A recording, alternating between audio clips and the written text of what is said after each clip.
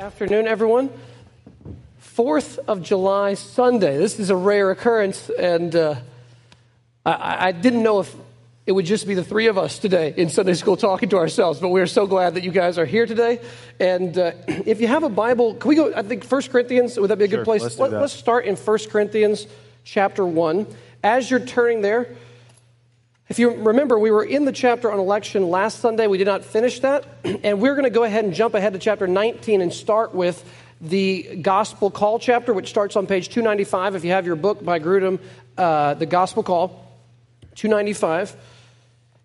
And Scott, can you pray for us? And then we will talk about what this effective or effectual call of God is. Okay, let's pray.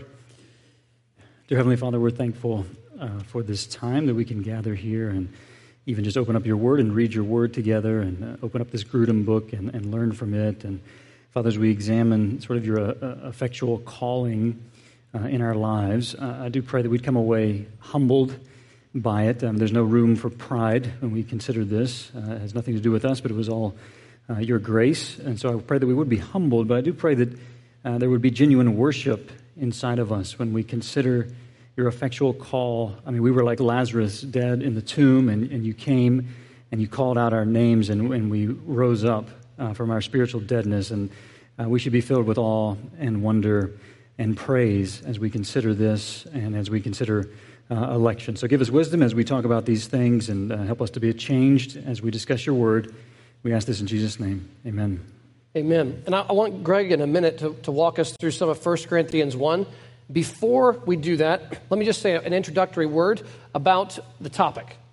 So, I do think this is a vocabulary word that we as Christians need to recover from the Bible that we've often sort of lost. In the New Testament, one of Paul's favorite words to describe someone who has become a Christian is a person who has been called. And we often have changed, we've often used a different meaning of the word called. We often take the word called to mean something like, the Lord has called me to, maybe you could say ministry, or the Lord has called me to a particular work. The Lord has called me to a particular job, something like that.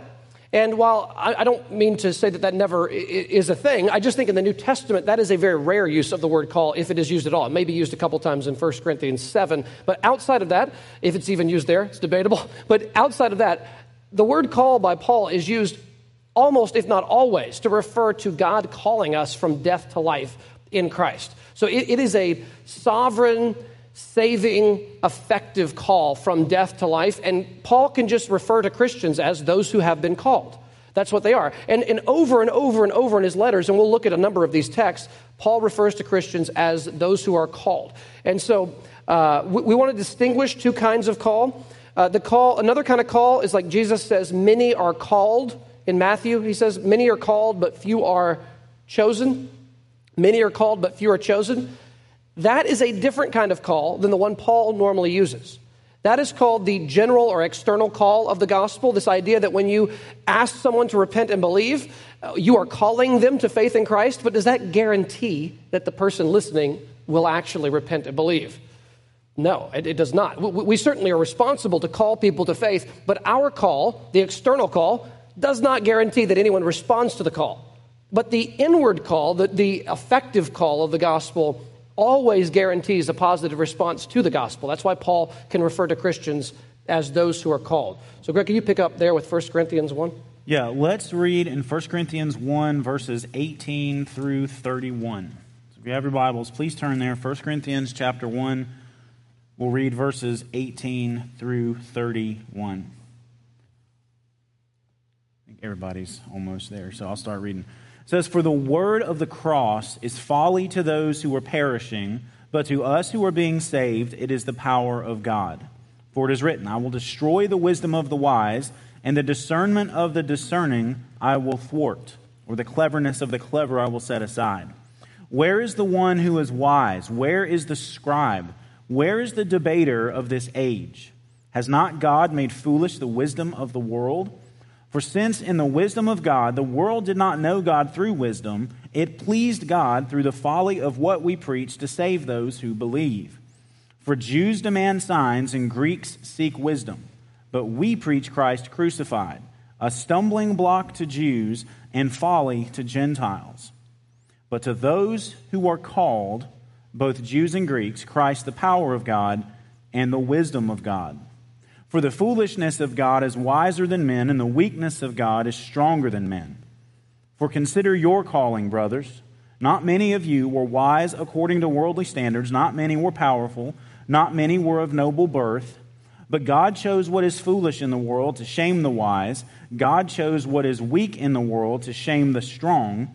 God chose what is low and despised in the world, even things that are not, to bring to nothing things that are, so that no human being might boast in the presence of God. And because of him, by his doing, you are in Christ Jesus, who became to us wisdom from God, righteousness and sanctification and redemption, so that, as it is written, let the one who boasts boast in the Lord. Now, it's one of those things, as you're studying and preparing for things, aspects of your own testimony, of your own life that you might not think about often can come back. And as I was thinking through this, it really hit me.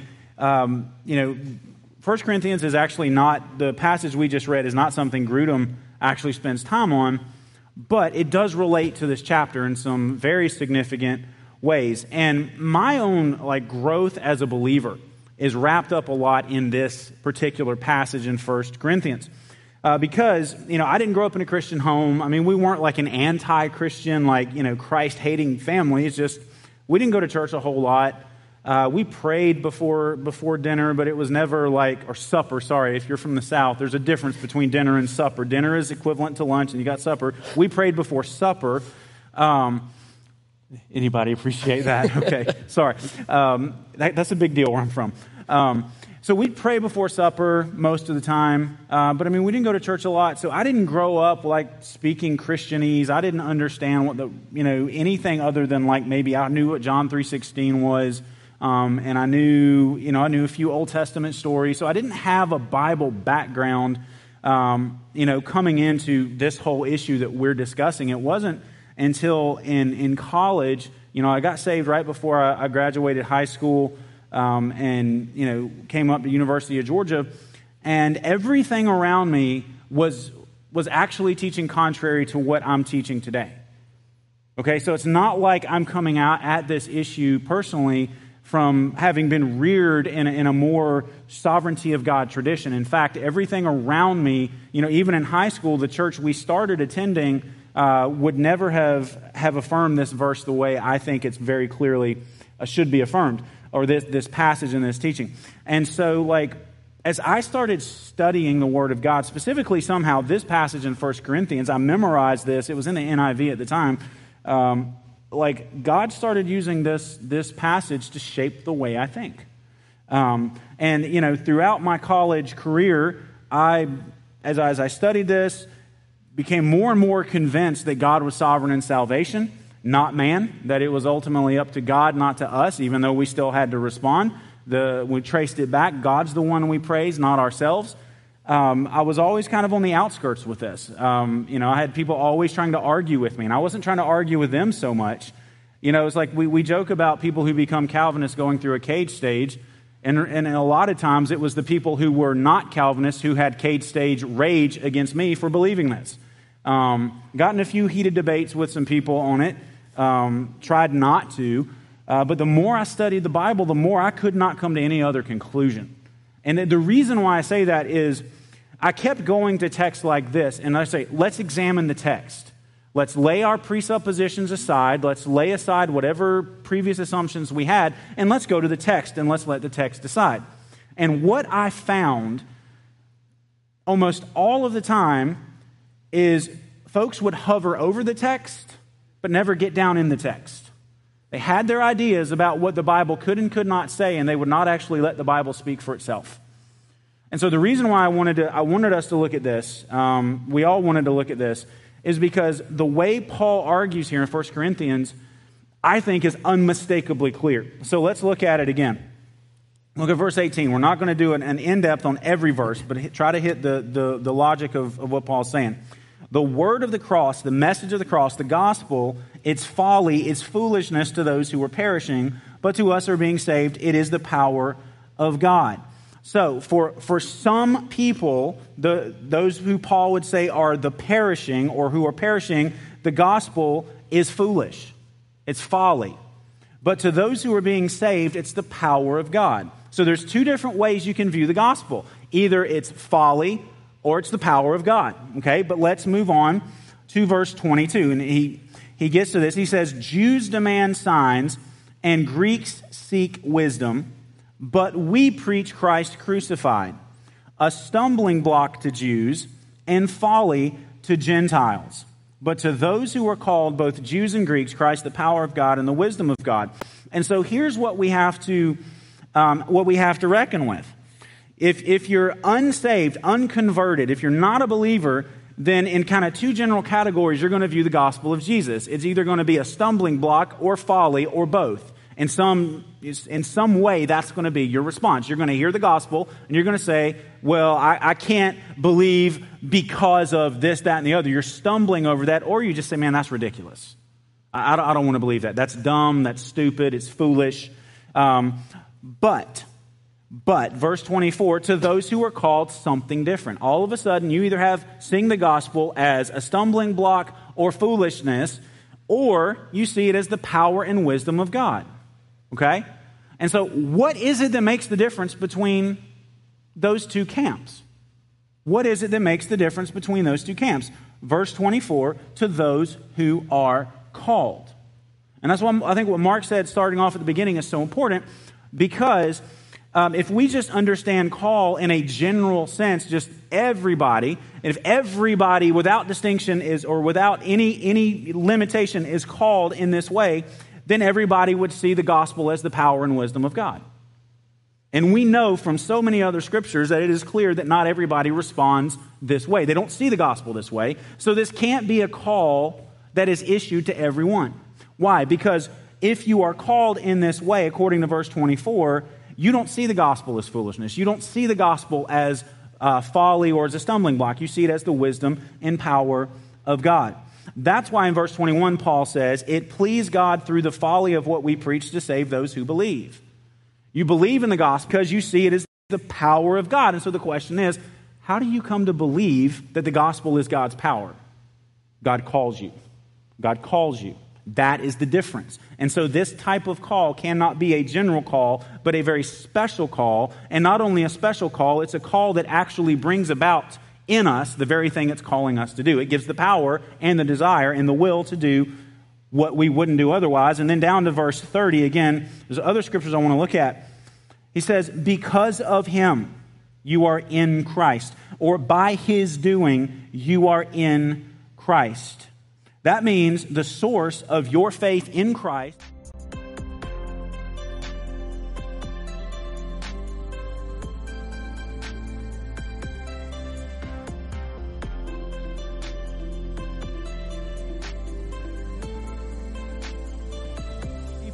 and against ideas, and what we're looking at considering right now, I've never heard it answered.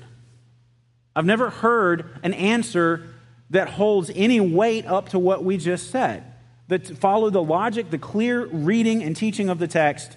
God calls us. It is of him. Therefore, we believe. When God calls, we see Christ as the power of God. In verse 31, that way as it is written, let the one who boasts, boast in the Lord. We have no grounds for boasting when we stand before God. And we're not going to pat ourselves on the back and say, well, man, I'm sure glad I believed. I know God started it, but man, I'm so glad I did it. That's not how this works. Even the faith with which we called out to Christ is something that he himself created in us. What do y'all want to say in addition? Fantastic. Well, let me just read some again from 1 Corinthians 1 here, and in verse 26 to maybe 29, real quick. For consider your calling, brothers, not many of you were wise according to worldly standards. Not many were powerful, not many were of noble birth. But God chose what is foolish in the world to shame the wise. God chose what is weak in the world to shame the strong. God chose what is low and despised in the world, even things that are not, to bring to nothing things that are, so that no human being might boast in the presence of God. And it reminded me of Jerry Bridges. God chose to save the most unlikely candidates. That's what he's getting at, Paul's getting at. But Jerry Bridges would be an unlikely candidate. He was born in poverty. He had physical issues. He was half deaf in one ear. He was cross-eyed. He couldn't see well. And it took him a while to figure this out. He went out for baseball, and he got hit with a baseball. He had depth perception issues, but born in poverty. They didn't have running water. And yet God chose him. I mean, from 1 Corinthians 1, he just has these powerful words. He says, "Amazing, isn't it, that the infinite God who created the entire universe merely by his spoken word would condescend to intervene in the life of a cross-eyed, half-deaf young man and open up to him a future he could never have dreamed of. But this is the way God often works. He sometimes chooses the weak and lowly to accomplish his purposes so that he may be glorified in their weakness." I mean, that's our story. I just feel like when we come to this, it's worship should come. There's no boasting for sure, but there should be worship come out of us. It's all that God did in us. So, I mean, that should be an appropriate response here. Yeah, I mean, just applying this doctrine as we continue to work through this, you've got to apply this to yourself. This doctrine raises all kinds of questions, and usually there's initially objections, like the same things you were talking through, Greg. Once we get past, I'm not saying we have an answer to every objection, but once you get past some of the immediate objections and immediate sort of, sometimes there's some emotion that comes with it, when the Lord brings you through the initial resistance to this doctrine, on the other side of this doctrine, you have this astonishing truth, which is you look back on your past and you say, I cannot believe I'm a Christian. I cannot believe I'm a Christian, whether born in a Christian home or not.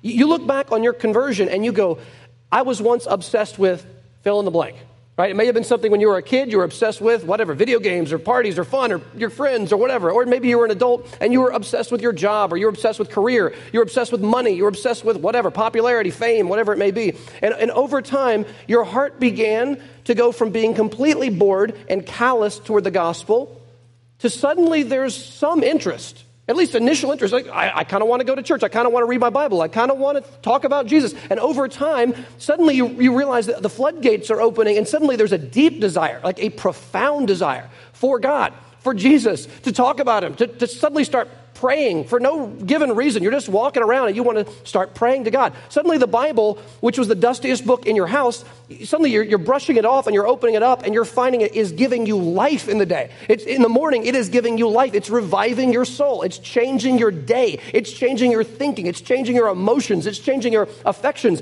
There's a love for the Lord that is bubbling up. People around you start seeing something is going on with this person. This is not who they used to be. There's a change in them. And to stop after all that and to look back, once we get past all the initial objections to the doctrine and we see it as in the Bible and we humble ourselves before this mysterious teaching, we stop and say, what an astonishing thing that all that transformation is owing to the sovereign call of God on my dead, lifeless soul, not owing ultimately to something that I did, but ultimately owing to something that he did. That is when, tears will flow when you get that. When that sinks in, I cannot believe that in the orphanage of the world, where everyone was lost in sin and headed toward destruction, God walked into the orphanage and chose to adopt me, even though I was undeserving, anti-deserving. I was in rebellion against him. I was not innocent like most orphans would be thought of. I was a rebellious one. God came in and he chose me out of the orphanage of the world and adopted me by sheer grace at the cost of his son's life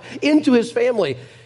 That is astonishing, breathtaking stuff. And to allow this doctrine to get down deep, where it's not just something where you go, I know some truth that someone else doesn't know, and I'm superior because I know this truth, and a lot of people don't know this truth. No. What Greg and Scott are saying, what the text is saying, is at the end of the story is verse 31, so it is written, let the one who boasts boast in the Lord. This is meant to produce all glory to God and a complete humbling of us as human beings. Yeah, absolutely. Grudem has a good definition of this on page. If you have your book, a good definition on page 296, getting at this. And again, I think this is a good summary. There's other ways you could probably word this, but at least for our purposes today, I think it'll work. Drawing from all the different texts we could look at, he says, effective or effectual calling is an act of God the Father speaking through the human proclamation of the gospel, in which he summons people to himself in such a way that they respond in saving faith. And that's why we say effectual or effective. It actually does in us the thing it's calling us to do. It produces the response that it's calling. And this actually is tied to the new covenant. We know Jeremiah chapter 31 verses 31 through 34, when God is making a promise of a new covenant. And what does he promise to do in that text? But to write his law on the hearts of his people. And what is the result of that? He says, they will all know me. They will all know me. Because remember, Old Testament Israel was a mixed community, okay? If you want to compare Israel and the church, Israel, you might be a believer, you might not be a believer. That's the difference with the church. The church is what we call a regenerate community. It means as best we're able, it's made up only of people who actually profess faith. It's not a mixed community of unbeliever and believer. It's a regenerate believers community. And so the promise of the new covenant is, I'm going to write my law on your heart. And so what does it do when God's law is written on your heart? It actually shapes how you think. It shapes how you feel. It shapes what you desire. Because remember, before in the Old Covenant, the law was external on tablets of stone, and all it could do was put on an external pressure, but it couldn't do anything in here. The New Covenant says what? I'm going to write it on your heart. And by the writing of it on your heart, it's going to produce a change so that when God's word says, do this, you say, yes, that's exactly what I want to do. And so now with the new covenant coming, when God says you need to repent and believe, God on the hearts of his elect writes repent, believe. And what do we want to do? We want to repent and believe. God does the work, and we still willingly want to respond the way God calls us to respond. Does that make sense? And so new covenant is kind of in the backdrop of this when we think about this. When, as Grudem says, he summons people in such a way that they respond in saving faith, meaning we actually repent and believe. Can I jump in with the story here? Just a quick illustration. You were in the room for this, Scott. We were in the Schaefer's house. And so we were in the basement of this friend's house. This is a long time ago, 10 years ago, maybe more. And we put in a DVD. This is before we would even stream a sermon. So we had a DVD of a John Piper sermon on the new birth. And we put the DVD in. They had this huge flat screen TV, this massive television. And we're watching this sermon. And there was, 5, 8 guys. I don't know how many guys were in the room. And, some of us were genuine, I think, believers at the time. Some people in the room were not believers at the time. We're kind of all just together. We'd been friends for a long time. So we're sitting there. And Piper gets to a point in the sermon where he describes the new birth in these kinds of this kind of terminology. But he uses this illustration. I've used it a dozen times here. But he talks about how you once were excited about football and movies and all these other things, and suddenly what once looked like just complete boredom to you was suddenly life. And he said everything else started to look like husks and ashes, and you're saved. You come to know Christ. Well, right around that point in the sermon, a friend of ours, just kind of, we're probably like 20 years old or something. He puts his head down and he's holding his face, and he doesn't say anything, and he just kind of sits there, like kind of covered, like a little strange, like covers his face and just kind of over in the corner of the room. And we finish the message, which is like 45 minutes long, and the sermon ends. He's still got his head buried in his hands. And this is a guy who, up to this point, I don't think cared that much about Jesus. If I'm being honest, I think he would tell you the same thing. And so, I think probably for 15 minutes, he's holding his face, and we noticed that there's just tears spilling between his fingers, and he's just like this, sitting there, and his body sort of quietly, sort of shaking, like he's sobbing quietly in there, and we don't even know, this is a bunch of 20-year-old guys, like, what's going on over there? So we're just not sure what to do. And suddenly we realize like snot coming. I mean, it's one of those, it's full-blown sobbing, ugly crying. Yeah. And he puts his head up, and he just looks like he'd been run over by a truck. And, well, Scott, do you remember this story? Can you fill in any details here? What happened? Do you remember what happened? I mean, you can keep going. Keep going. You got it. But basically what he said was his eyes were open to who Jesus was. And his life immediately in that moment, I can point to that second in that day at their house.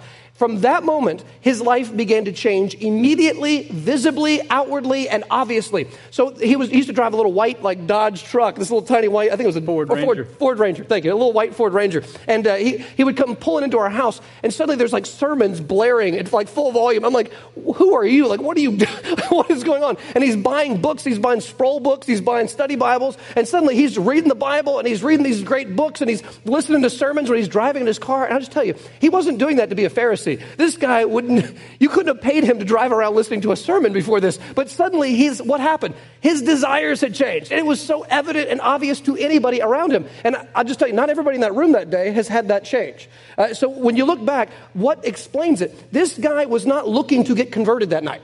He was looking to hang out with his friends who basically forced him to watch a 45-minute sermon. He's like, I didn't sign up for this. And in the middle of the sermon, while the new birth is being described and Jesus is being described, he just breaks. Just out of nowhere, no sign, no warning, he is converted. What happened? And the answer is God chose through the external call of that sermon, right? The external call of the gospel, through the Spirit, used that external call to create the effective call. The Holy Spirit effectually opened his heart, opened his eyes, gave him a new heart, gave him regeneration, and suddenly he is overwhelmed by his sin. He's in love with the Savior, and that has continued since that day. I'm not saying he's been perfect since that day. He has sinned like all of us have sinned since that day. But the new desire for the Lord has been a continual thing. And the answer is that happened because God called him to himself through the external call of the gospel. Yeah, a couple quick things just jumping off of that. Sproul says it like this. He says, it is not like the Holy Spirit drags people kicking and screaming against their will to come to Christ. But what the Holy Spirit does do is change the inclination and disposition of our hearts so that when we were previously unwilling to embrace Christ, now we are willing, more than willing. Indeed, we run to Christ and embrace him joyfully because the Spirit has changed our hearts. It's just, we can't get enough. We just we can't help. We want to embrace Christ. The joy is overwhelming. That's what you're describing there. I mean, he was so changed. I remember him texting me about the sermon the next week. I was like, what is going on? He never asked me about the sermon. He was even tipping graciously that night. He had made fun of you for tipping. Wait, tell that part. I mean, Mark had said something about... Don't compliment me in the story. Sorry. Just tell the part about what he said about tipping. Yeah, he had said something about you shouldn't tip, like, if the service isn't great or something like that. And I think you'd pushed back the week before against him or whatever. But then that night, like, he tipped his huge tip, unusual tip, and he even grabbed you and said, like, God bless you or something like that. He was just, you could see the change was immediate and clear. But going back to what you were saying, the sermon, it's like the call, the outward call of the gospel is so important in that. Like, the message, the gospel has to be clear. And it reminded me of D.L. Moody's conversion, who Moody was a mess, and he went to live with his uncle.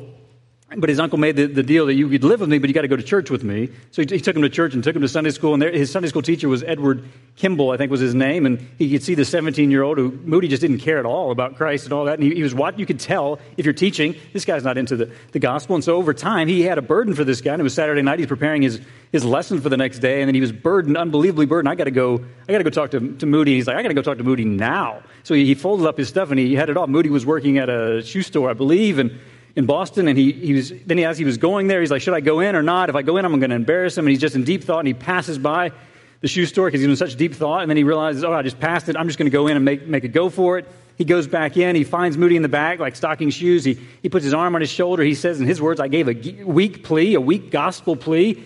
He wept over Moody's sins, and Moody said, I'd never wept over my own sins. Here's this man weeping over my sins. He just presented the gospel.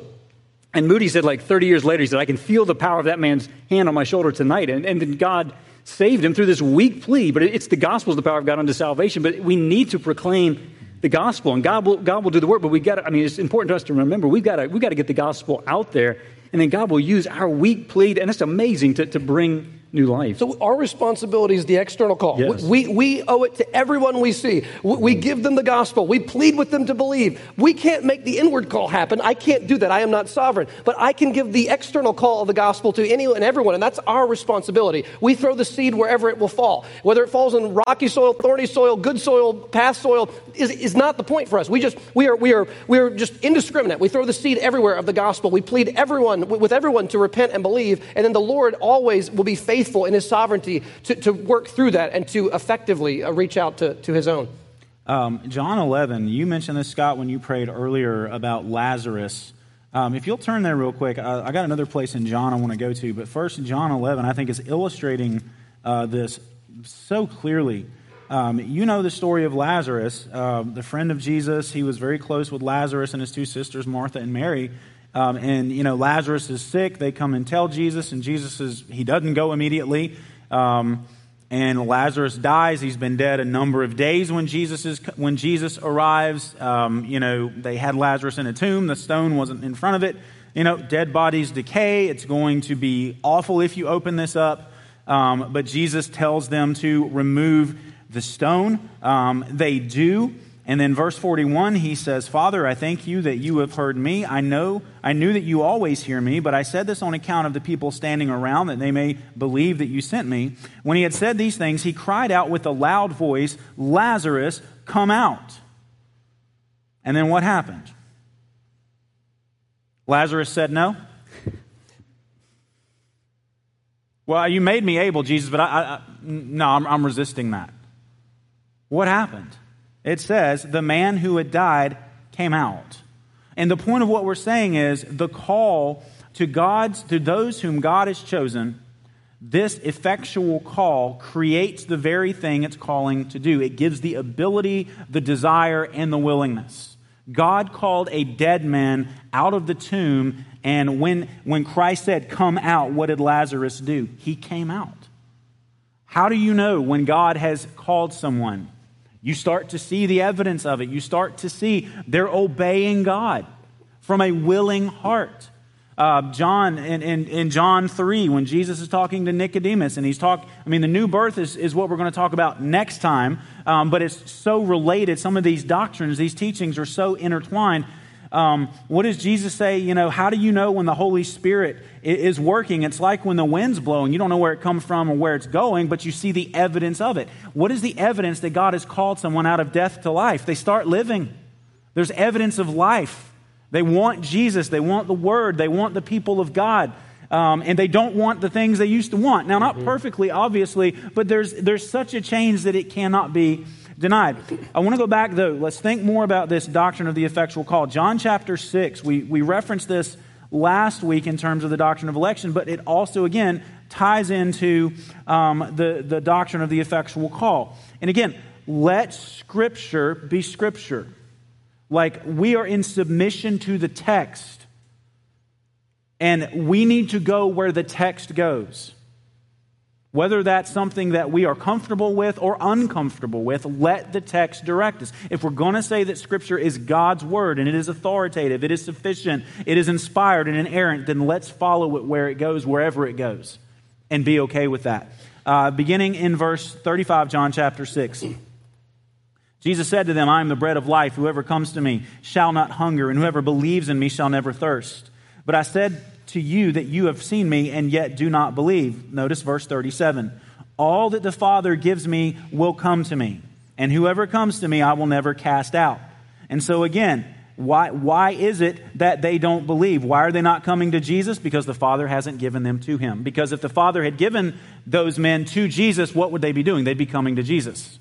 Okay, but let's read on. Actually, just another note on verse 37, just to know when it talks about the Father giving, what does that mean? He gives certain people to Jesus, and everyone that He gives to Jesus, what does Jesus say He'll do? He'll never cast out. But let's move on. He says, "I have come down from heaven not to do my own will, but the will of Him who sent me. And this is the will of Him who sent me, that I should lose nothing of all that He has given me, but raise it up on the last day. For this is the will of my Father, that everyone who looks on the Son and believes in Him should have eternal life, and I will raise him up on the last day."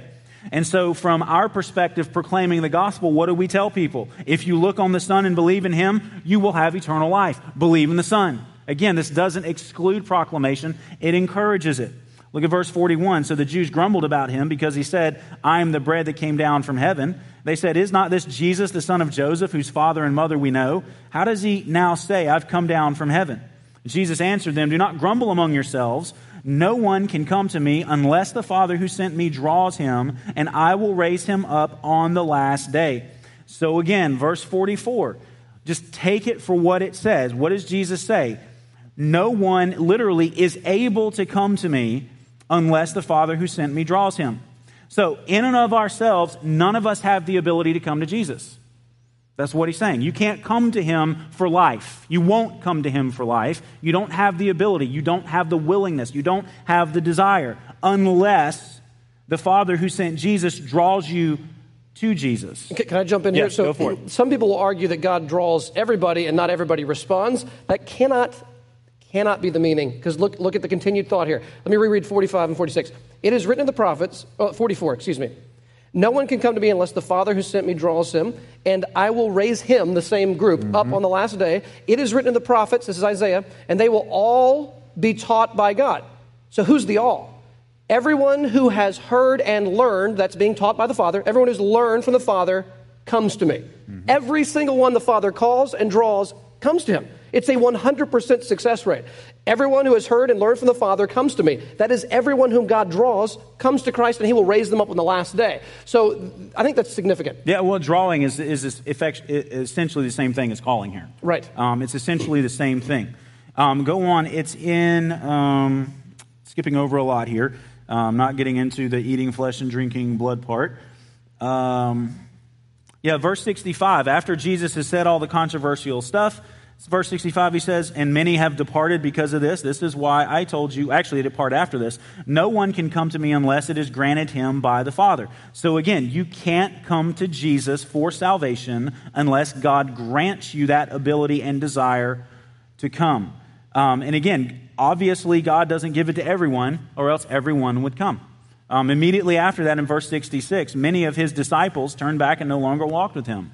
So there's true disciples, and then there's false disciples. There's, in Gospel of John, there's true belief, and then there's false belief. There's people who, at least on the initial surface of things, act like they believe in Jesus. But the moment things get hard, or the moment Jesus says something they don't like, well, I'm not going to follow him anymore. So true faith perseveres in following Jesus. Now, again, context is key as well, and I want to draw your attention to this. Look at John chapter 12, because this is often something that is done, and I want to make sure that you don't fall for this, and not just in a sense that I disagree with this, but this is a bad way to use the Bible. Because a lot of times what we're tempted to do with a doctrine like what we're teaching is, well, it's clear John 6 says this, but doesn't it say so in another place, something that's kind of the opposite, and it's almost like Scripture cancels itself out? But understand what we're doing if we believe that. We're basically saying God contradicts himself.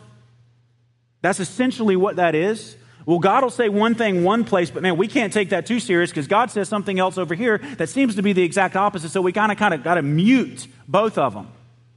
And that's just not how it works, folks. That is actually misusing the Bible. Okay, let's not do that. John chapter 12, Greeks have started coming to Jesus. Not just Jews now, because verses 20 to 26, it's talking about Greeks coming to seek Jesus, non-Jewish people. Okay, keep that in mind. That's the context. Not just Jews, but Greeks too. And then we get to, let's just start in verse 27. He says, now is my soul troubled, and what shall I say? Father, save me from this hour, but for this purpose I have come to this hour. Father, glorify your name. Then a voice came from heaven, I have glorified it, and I will glorify it again. And the crowd that stood there and heard it said that it had thundered. Others said, an angel has spoken to him. Jesus answered, this voice has come for your sake, not mine. Now is the judgment of this world. Now will the ruler of this world be cast out. And I, when I am lifted up from the earth, will draw all people to myself. And it's like, see? Jesus draws everyone, so he can't mean in John 6 what you said he means. But in context, it's not, Jesus isn't contradicting himself because it's the same guy speaking. In context, when we talked about all people, what did we just learn? Not just Jews, even Greeks are coming. So the drawing here is not, it's categories of people. Okay, not just Jews, but Jews and Greeks, all people. I'm going to draw all people, not just Jews, Greeks also. Okay, let the context decide, not how we want a word to be used. Context is, I teach this in my hermeneutics class. I know we've said it here. Context, 3 things about context you need to know. Context is king, number 1. Number 2, context is king. Number 3, context is king. Let context determine how a word is being used.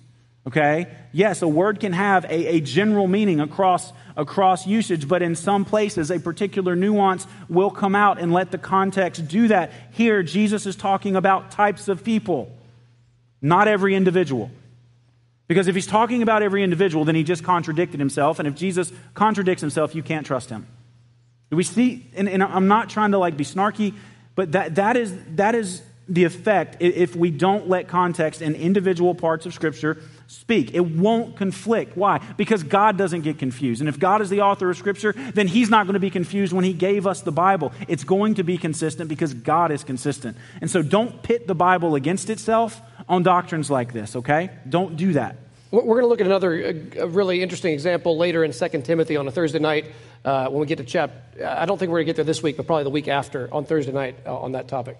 Yeah, no, I was just thinking about no one comes to me unless the Father draws him. I was thinking about how important prayer is, which Grudem mentions in the middle of 296. He just said this is why prayer is so important to effective evangelism. Unless God works in people's hearts to make the proclamation of the gospel effective, there will be no genuine saving response. So we should be regularly, consistently praying that God would save people. And there's a video where D.A. Carson talks about this, and I mentioned this to the guys' book club. He said very rarely does a biography move him to tears, but he said reading about George Whitefield by Dallimore, the 2 volumes, he said it moved him to tears because you're seeing God use this servant of God, George Whitefield, and God saving all kinds of people through Whitefield. One of my favorite stories in there is when he goes to the coal miners, these hardened sinners, and they're covered in like coal.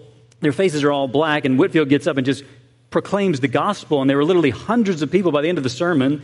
Their faces had streams of white coming down because the tears are washing away the coal as they're being converted. And Carson said, as he read of all of these conversions, he said he was weeping. He just said, like, God, do it again. Like, do it again. Raise up Whitefield. We need another revival. And people think that, how bad the United States it is. But he said England was just as bad when Whitefield was raised up. So we should be pleading with God that he would save people. I mean, this should just be a regular part of our daily life, is praying for conversions. I mean, there's nothing like genuine conversion, and then getting up there and having people baptized like Elizabeth Pross did. Every time she sees a baptism, she cries. I mean, it's just so powerful and moving. I mean, there's nothing like genuine conversion. We should be pleading with God that he would save people. And there's a story from a pastor named Eric Alexander who had a great aunt who just faithfully prayed for her sister and the kids and like the grandkids, and died long before Eric Alexander was even born. And then he said he and his older brother came to saving faith, and they heard about this woman who had prayed for her. And he just said, we often wonder what part that old lady had in the invasion of grace into our family. Do you ever thank God for godly praying ancestors, mothers, fathers, grandparents? You have so much to be thankful for with that kind of lineage. You're just faithfully praying for the next generations. I mean, we should just be praying. God can save the most hardened sinners, so we should be faithful to pray for conversions. Oh, that's really good. Turn with me to 2 Peter near the back of your Bible. 2 Peter chapter 1. I'm going to read just an extended section here, but I just want to zero in on one big idea. And you'll even notice the word calling, how it's used at both the beginning and end of this text that we'll read. So 2 Peter 1, we'll start in verse 3. 2 Peter 1:3.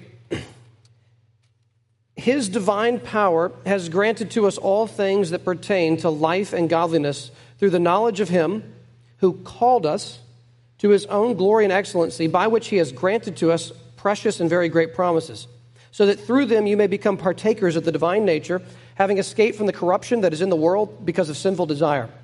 For this very reason, make every effort to supplement your faith with virtue, and virtue with knowledge, and knowledge with self-control, and self-control with steadfastness, and steadfastness with godliness, and godliness with brotherly affection, and brotherly affection with love. For if these qualities are yours and are increasing, they keep you from being ineffective or unfruitful in the knowledge of our Lord Jesus Christ. For whoever lacks these qualities is so nearsighted that he is blind, having forgotten that he was cleansed from his former sins. So just pause there. That's a long list of things we should be doing, right? More and more love, godliness, self-control. Those are the fruit and evidence of a new heart, right? A love, a brotherly affection, a love for the church, a love for the Lord. Those are bubbling over, and they should be increasing as we grow as Christians.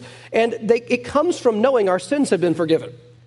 Because people who don't have those qualities have forgotten that they're forgiven. And so people who have those qualities, they're basking in the gospel. And then verse 10. Therefore, brothers, be all the more diligent to confirm your calling and election. For if you practice these qualities, you will never fall. For in this way, there will be richly provided for you an entrance into the eternal kingdom of our Lord and Savior, Jesus Christ. Now, let me read verse 10 again. Therefore, brothers, be all the more diligent to confirm your calling and election. Do you see how calling and election go right together? Everyone God has elected to save will be called savingly by God. And everyone he calls savingly has been elected. There is no one who is called in this way who's not also elect. And there's no one who elect who's not also called this way by God. They go together. And if I'm a genuine Christian and there's a change in my life, then Peter says, stoke the furnace of those flames. Get near the gospel. Let the fire grow so that your love and godliness grows so that you become more and more sure, what? God really did call me to Christ, and he really has elected me. I'm really part of his chosen people. He really has called me. And as the life change increases, we have more and more confidence that our salvation is genuine. Let me pray for us. I think we are out of time. Heavenly Father, thank you for just saturating your Bible with so much on these massive and weighty topics. Lord, for those of us who know you, help us never, ever grow bored with the fact that we were once dead in sin and that you spoke and you called us from death to life. You made us alive together with Christ. By grace we have been saved. And God, help us to be continually amazed by this grace, and help us, if we are hearing about this for the first time, or this is something we haven't really thought through carefully, help us, Lord. Lead us by the hand as we search your scriptures and come to a settled position on this, and that we would be able to know a love for us that is astonishing, and that we would be able to boast only in your grace that saved a wretch like me. And I pray this in Jesus' name. Amen. All right, next week, we will be jumping into the doctrine of regeneration, or the new birth, which is related but distinct from these other ones. And so hopefully we will see y'all next Sunday.